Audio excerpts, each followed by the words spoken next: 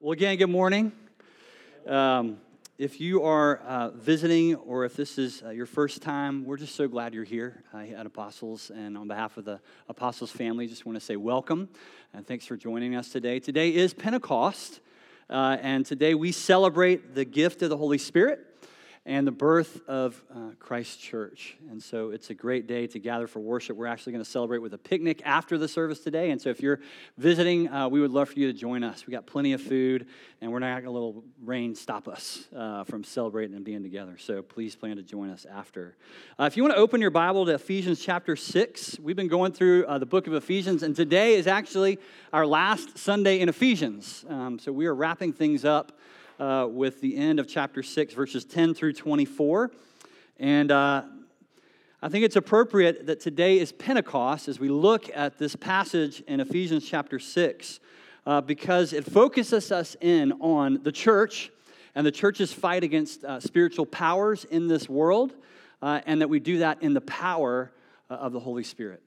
And so it seems especially appropriate today to look at these verses.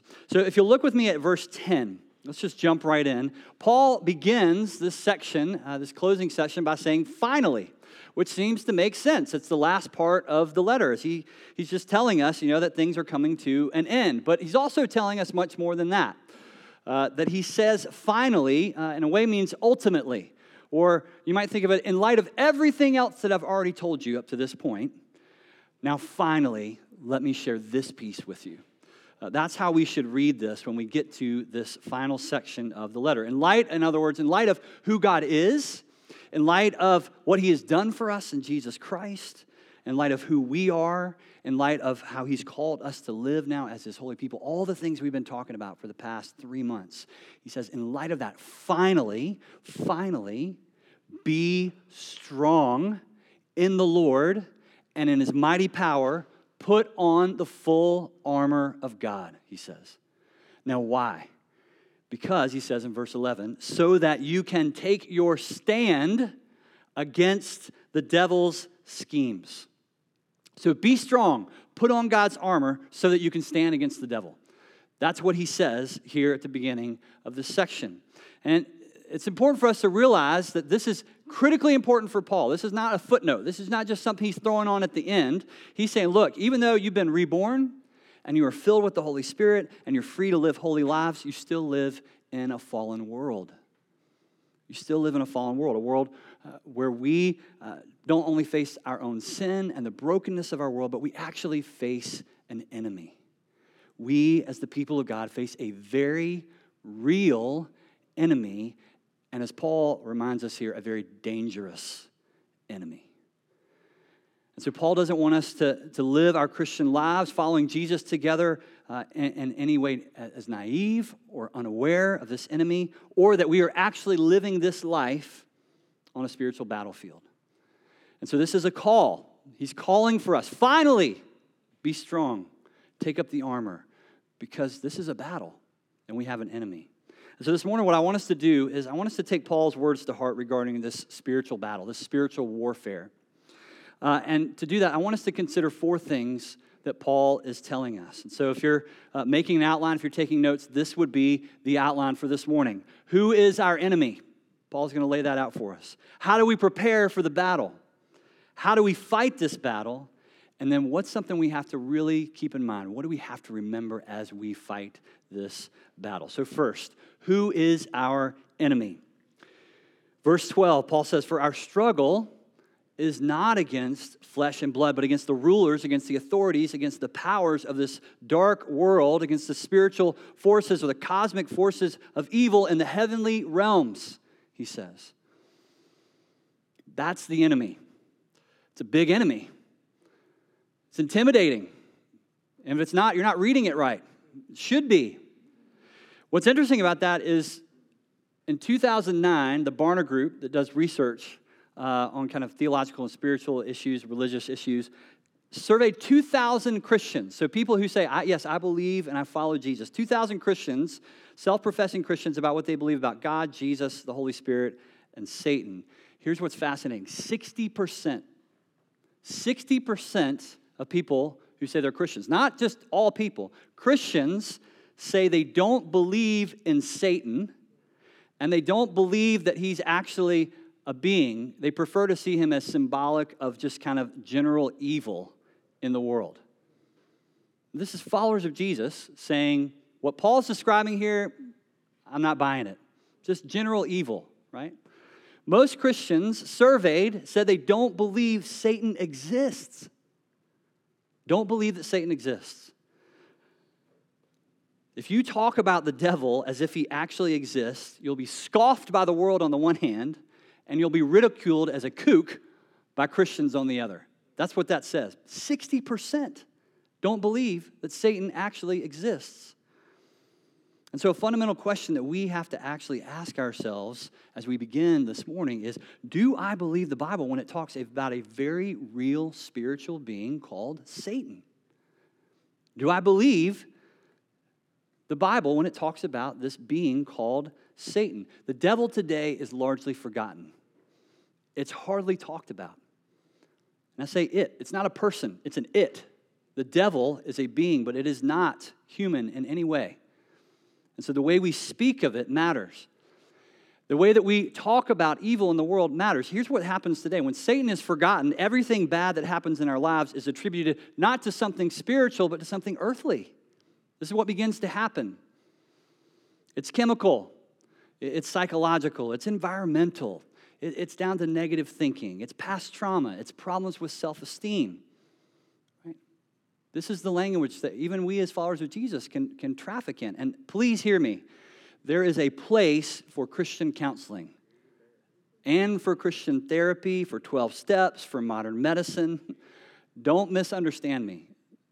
I am big believers that these are powerful tools in God's hands. But if we live as if there is no devil, no adversary, no accuser, we will not be prepared or know how to respond to Satan and his spiritual attacks. On the other hand, equally damaging is the belief that there's a demon behind every bush, right? You can go too far in this. The truth is we sin. We disobey God. And not because the devil made me do it, okay, but because I chose to. Not all sickness is caused by spiritual forces of evil, though some may be. Not all earthquakes and storms are the consequence of spiritual darkness, though some may be. We sin. We live in a broken world with broken bodies and a broken creation. But the bottom line is this: you cannot fight an enemy that you don't believe exists. Okay? So we have to believe what the Bible says. For some of us, that's the first step. Believe that Satan is real. For Paul, Satan and the spiritual forces of darkness are not a myth. They are not the stuff of fairy tales. God's word teaches from start to finish, Genesis to Revelation, that Satan is real. Jesus taught that Satan and demons were real. As followers of Jesus, we must be able to say with confidence, Satan and demons and these powers and principalities, these forces of spiritual darkness that Paul is describing here are real. They're real. Now, it's not enough just to admit or acknowledge that they exist. We need to know our enemy. We need to know our enemy. Sun Tzu, famous Chinese military specialist, right, who wrote The Art of War, he said this. He said, if you know neither the enemy nor yourself, you will succumb in every battle. Man, if you could sum up Ephesians, Paul's been spending all this time. This is who you are in Christ. This is who you are in Christ. That we have to know. And this is who your enemy is. And we have to know both. So what do we know about Satan? What's interesting is we're not given a biography of the devil here in Ephesians chapter 6. Paul's purpose is not to fully explain the devil. What he wants us to understand is what we need to know in order to do battle with him and his forces. And so here in Ephesians chapter 6, he gives us a very sobering and honestly a frightening description of the forces arrayed against the church and against God.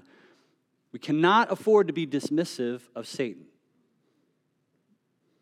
We are also told that we are not contending against flesh and blood, but against the principalities, against the powers. Our enemies are not human, but demonic. And so I found this really helpful. John Stott, in his commentary on Ephesians, he enumerates 3 key characteristics that he can draw from this and from Scripture generally that help us understand our enemy. And he says this, our enemy is powerful, our enemy is wicked, and our enemy is cunning. Powerful, they're powerful. The devil is no cartoon, all right? This is not a Halloween costume. Paul calls these evil powers and principalities. They are called rulers in this present darkness. They have power. They have real power, and they have authority. In Matthew 4, we get a glimpse of this when Satan himself claims to be able to give Jesus what? The kingdoms of the earth. He says, if you'll bow down and worship me, I'll give you everything because I have authority on the earth to do that. Peter calls him a lion, ravenous lion prowling around, waiting to devour us. So we must be clear, Satan's power is real. On the other hand, it never challenges God's power. This is not two equal powers warring it out over our souls. Satan's power never challenges God's sovereignty over the victory of sin and death and evil. He is sovereign. God is sovereign. And the war has been won by Christ on the cross, even though these spiritual battles continue in our lives. So first, they're powerful. Second, they're wicked. Power itself is not evil, okay? Power itself is not evil, but power can be used either productively or destructively. And so power in the hands of the wicked works to destroy what is good. Satan and his demons hate all that's good. They hate God and they hate you. They hate me. They hate. It's what they do. Everything they do is evil and it's for evil ends. There is no good in them and they are ruthlessly in pursuit of evil ends. Period. They're evil. They're wicked. And then third, they're cunning. In verse 11, Paul refers to the schemes of the devil. I love what the King James Bible says here. It says the wiles of the devil, right? The wiles of the devil. Wile E. Coyote just pops right in my head, right? Satan has schemes, is what the ESV said. He is wily. Satan, the serpent, has many weapons, okay? He has many strategies, but his most effective are the most subtle. Spiritual attack in the ebb and flow of our daily lives rarely means open persecution or temptation. Those seasons come, those moments come. But more often, it comes in the form of compromise. Just a little bit on God's truth. Compromise. Just give a little bit into that temptation to sin. Right? I love what John Stott says again. He says, the wiles of the devil take many forms, but he is at his wiliest when he succeeds in persuading people that he does not actually exist. To deny this reality that Satan exists is to expose ourselves all the more to this subtlety. Right? When you think he doesn't exist, you don't see him coming because he's cunning. He's clever. So Satan is powerful, he's wicked, he's cunning. And so what that means is, for us mere human beings, right, even though we are made in the image of God, born again in Christ, we have the Holy Spirit, apart from the power of God Almighty himself, we cannot defend ourselves against such powers. Only God can deliver us from this enemy. And so that's first. That's who our enemy is. Number two, how do we prepare for battle? How do we prepare for battle? First, realize you're in a battle, right? Realize that you're actually in a battle. Charles Spurgeon says, all Christians are born warriors. And you're born a warrior because you're born into a battlefield. Right? We have a powerful spiritual enemy that we are in a battle with, whether we have realized that or not in our Christian faith. So first, realize you're in a battle. Second, remember that we operate from victory. We operate from victory. As we face this reality, we face it at those who know the victory has already been won. These powers have been defeated at the cross and are now under Christ's feet. That's what Paul said earlier in Ephesians. Remember, in Ephesians 2, Paul says, look, God has rescued all of us from evil and death, and he's raised us up with Christ, and he has seated us with Christ in the heavenly places. What? Above all authority and rule and power and dominion, including these powers. We do not fight for victory, we fight from victory. Huge difference. Huge difference.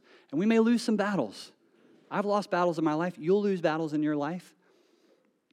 But we're never going to lose the war. Christ will return and he will defeat Satan and he will disarm evil once and for all, period. So we operate from victory. Third, know the battle is going to be hard. Our new life in Christ is a life of peace, and it's a life of joy, and it is a life of hope. But these things are experienced in the midst of a relentless struggle with evil, because this world is broken, and it's fallen, and it is under these powers. And that's why we need God's strength and we need God's armor. Until Jesus returns and destroys Satan once and for all, we will have to fight. The enemy will use our habits, our joys, our sorrows, our pleasures, our public positions. All of these things he will use as weapons of attack. And the battle will take place in our hearts and in our minds, in our homes, in our offices, in our schools, in our institutions, and yes, here in the church, in this room, in us. That's where the battle will take place.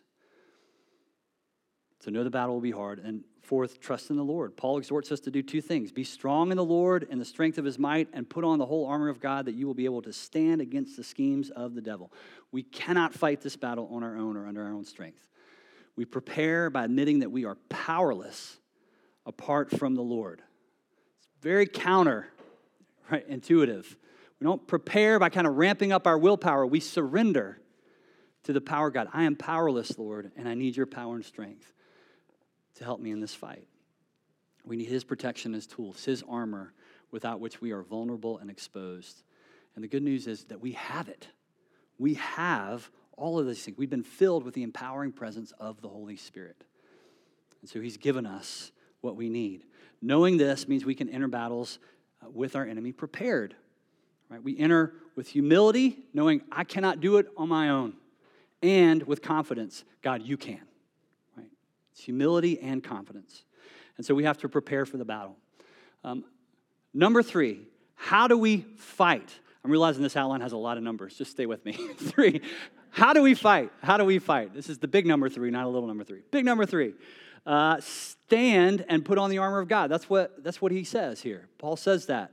Verse 13, stand your ground. And after you've done everything to stand, stand.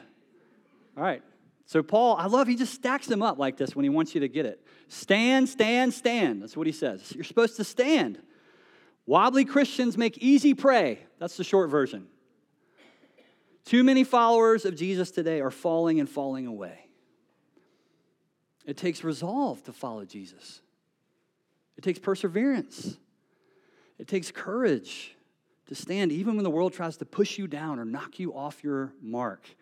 There is a lack of confidence in the gospel in the church today. There is a lack of confidence in prayer. We don't believe that we have an enemy, and so we are falling and falling and falling. We are not standing, not in our own power, but in his power. I thought of this game that my kids have. I don't know where they came up with it. They love to play Knock Daddy Down. That's their game, right? And they're like, I have twins who are 10 and a 7-year-old. So they got some weight coming at me now, you know? And so what they do is they'll be like, Dad, can we knock you down? And I'm like, okay. And they'll take a full run, head steam, and just try to knock me down. That's the game. And to get ready, like I know they're coming, right? So what do? Because I'm 46 and I'm 6'3", and it's a lot harder to get up now than it used to be. So I don't want to fall down, right? So I will get in a stance, and I'll crouch a little, and I'll brace myself because I know they're coming. They're going to try to knock me down. I stand, and that's what Paul's saying. You got to spiritually, you got to have a mindset where you enter your day with the resolve to stand, right? We're facing evil days, he says. The enemy is coming. The enemy is relentless. Do you have a spiritual mindset of readiness to stand, to obey, to trust, to love, to surrender, to give, to believe in God's promises? Yes, I will stand. That's what he says. So first stand. And then he says in verse 13, take up the whole armor of God that you're going to be able to withstand, again, an evil day, having done all to stand. The armor of God, put on the full armor of God, the whole armor of God, all these things that he's going to lay out for us. So here's the thing. Paul's in prison when he's writing this letter in Rome. He's under guard. And so it's really amazing. He draws inspiration from his imprisonment. He looks around and he says, man, he's like, what's following Jesus like for these Ephesians? Like they need to remember, it's kind of like a soldier in their armor. And he begins to think, like what would spiritual armor be for a spiritual battle? And so he says, here's what I think it would look like. And he goes through this whole list. I'm just going to go through this really quick. But I think it's just amazing what he gives us here. And it's worth you kind of taking your own time this week just to read through and pray through and think through. But here's the list. Verse 14, the belt of truth. So the belt is actually something Roman soldiers would wear under their outer gear. So it's underwear, right? The belt goes with the tunic under everything else. It holds stuff together. So it's like, like I love going backpacking. You wear, in the cold weather, you wear a base layer. This is kind of like the base layer. It's the foundation that you put all the other armor on, right? And so the Christian belt, the foundation is truth. It's truth, the foundational truth of God's word, doctrine, right? And truth of character, moral truth, sincerity. Another way, it's having God's heart, a heart that's after God's heart. That's what the belt of truth is talking about. Verse 15, the breastplate of righteousness. The breastplate covered the front and the back of the soldier, right? Protected the vital organs.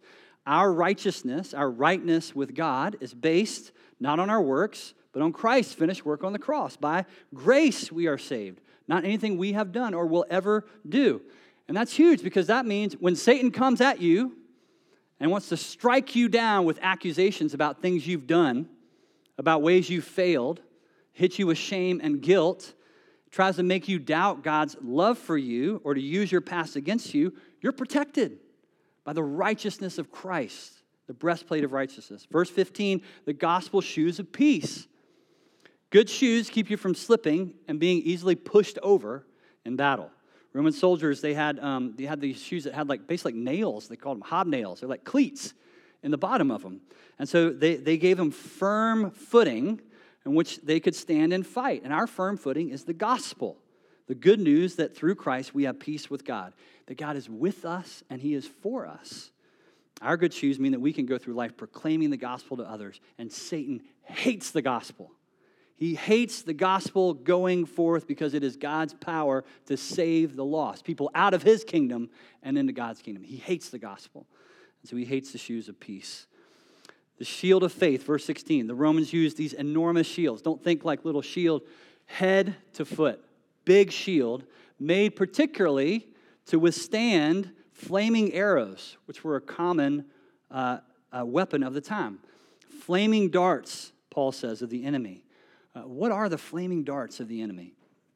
Again, John Stott, I think he gives a helpful list. False guilt, false accusations, and unwanted desires and thoughts. I think that's a good place to start. The fiery darts of the enemy. And so it's by faith that we look to God for refuge, that we shield ourselves against these fiery darts. It's by faith that we hold on to the promises of God, that we remember all that we have to be grateful for and to give thanks for, even in times of doubt and confusion, depression, and temptation. Verse 17, the helmet of salvation. Romans used metal helmets like bronze or iron, and sometimes they had like a face visor or something that would kind of guard against blows from swords or from axes. And Paul says, look, we have a helmet too. As followers of Jesus, it's the hope of salvation, is what he calls it in 1 Thessalonians 5:8. It is salvation we have in Jesus, that one day when Jesus comes back, he will complete what he's begun, that he will end all of this fighting. And so we have confidence, right, that our only hope against this enemy is actually that God has and that God will save us. So we don't fight in fear. Our future is not on the line. It's secure in Christ. He's our hope. Verse 17, the sword of the Spirit, last one, which is the word of God, Paul says. Roman soldiers used a short sword for close combat, right? And our sword for close combat with the enemy is the Scriptures. Enlightened so we understand them through the Holy Spirit, through God himself. Our sword is the Scriptures, which the Spirit uses to help us understand and then apply to our lives. And so the word can pierce hearts, it can prick consciences, it can help us discern, it can help us resist temptation, it communicates God's grace. The word is our sword. And so that's the whole armor of God. That was really fast. But again, I encourage you, go back through that list and just pray through and think through, okay, Paul, what are you telling me here with these pieces? Because it's really helpful. But this is the whole armor of God, and it's the whole armor of God. Did you catch that? God supplies it. He gives the armor, but it's our responsibility to put it on and to use it against the powers of evil. All right, so how do we use it? Here's a couple of quick thoughts just on, I'm calling this kind of words for warriors, ways that you can apply the armor of God in the fight. All right, so first, know the word. Do you see how the word's in like all those pieces? I mean, it's there. So much of this armor is dependent on us actually knowing the truth of God's word. From the beginning in Genesis 3, Satan has been saying, did God really say that? He's been questioning the word of God. Psalm 119 says, if you want to do battle with Satan, that's what he says, hide it in your heart. I've hidden your word in my heart, O Lord, that I might not sin against you. Jesus resisted the devil with God's word. He knew it, he drew from it, and because he had spent time studying it, understanding it, and applying it in his life, he resisted the devil. So know God's word. Second, don't react, anticipate. Don't react, anticipate. I heard a motivational speaker say it this way. He said, winners anticipate, losers react, right? Don't be a loser, okay? Spiritual battles that you're going to face tomorrow or next week or next year, they're not won by waiting until they come around in your life and then asking, oh, what do I do now, right? That's a recipe for failure. Good soldiers drill. You know, you do target practice. You spar with each other. You're in top physical shape. And some of us are spiritually flabby. So I'm on my own for the next few weeks, and one of my goals is to get rid of some of the flabby, okay? And to do that, I'm riding my bike twice a day. I'm trying to cut 20 pounds. This is my way of getting accountability. You guys need to help me out, all right? Encourage me not to give up. Some of us are spiritually flabby. We don't read God's word. We don't spend time in prayer. We don't worship except for on a Sunday. We don't serve. We don't give. And then we wonder, why does my faith feel so dead? Why can't I beat this temptation, this sin in my life? Prepare your heart and your mind today for what's coming tomorrow. Spending time with Jesus every day, learning the promises of God, giving thanks to him, it's going to prepare you to push back the lies of Satan tomorrow, right? So don't react, anticipate. 3, don't fight alone. Satan loves it when he gets us on our own.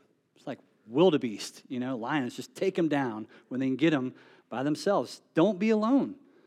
He loves to bring us down in isolation, to convince us that we're all by ourselves. I'm the only one that struggles with this thing, at least this way. No one could understand what I'm going through, what I'm dealing with. I can figure this out. If I just I can do it on my own. I can try harder to be better at this. No, you can't. You can't do it on your own. And the good news is you're not on your own. First, you have the Spirit of God within you. He is with you and he is for you. Second, you have the church. You have the people in this room. People who love you and are with you. People that can share your struggles.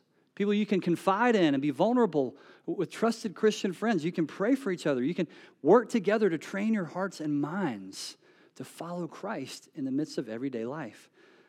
Don't fight alone. Know your weaknesses. Last word for warriors. Know your weaknesses. Spurgeon, again, he says, I love this. He says, Satan is like a skilled fisherman. He knows the seasons. He watches the fish and studies their behavior. He carefully selects his bait because he knows what they're most likely to bite on. You and I are the fish in that analogy, right? Satan is after us, and he knows our weaknesses. We can hide our weaknesses from our closest friends, even from our spouse, but these spiritual forces, they are studying you. They are studying you, and they are working to find the gaps in your spiritual armor. So know your weaknesses. Take away Satan's element of surprise. Take extra care and time and circumstances that make you particularly vulnerable to temptation. Make a plan on how you're going to handle that next bit of juicy gossip that comes your way, right? Don't wait until it happens. Don't wait until you're out traveling for work, for a week to say, okay, how am I going to manage time in a hotel by myself with my laptop and a TV? Don't wait until you're frustrated to try to figure out your anger. Work on those things with the Lord. Know your weaknesses, right? So know our enemy. Be prepared for battle. Know how to fight. And then this is the last one, really briefly. We have to remember, in the middle of the battle, we have to remember the Lord. Don't lose sight of the Lord. It sounds self-evident, but Paul says, 18 through 20, he just hits on prayer over and over and over again. Pray. Our spiritual warfare must be just soaked in prayer. Why? He says pray for all things, all the time, for the whole church, all the saints. He says pray. Why? Because equipping ourselves with God's armor is not just some mechanical or formulaic thing that you can just figure out and work into your schedule, right? It's not just about acquiring power so that you can leverage it in your life. It's about God. It's about life with Him. Life as it was meant to be. Life to the full. And so even as we go through fighting our battles, we have to remember that life with God, ultimately, it's not a battle, right? Life with God, according to God, is a relationship. It's life with Him in the midst of a battle. And so even as we fight, we stay connected with our Heavenly Father. We need to constantly turn to Him, express our need to Him. We pray. That's what prayer does. It helps us live in awareness of our powerlessness. Victory in our spiritual battles does not come by our own willpower. I can't say that enough. It comes through surrendering to God. That's how we get there. And so we need to pray before, during, and after the battle because we can't do it without the Lord. We need the Lord. If you've ever struggled with why to pray, if you don't feel motivated to pray, read Ephesians 6. Read Ephesians 6 because that's your answer. Paul says to pray is to stay awake and alert, to be watchful.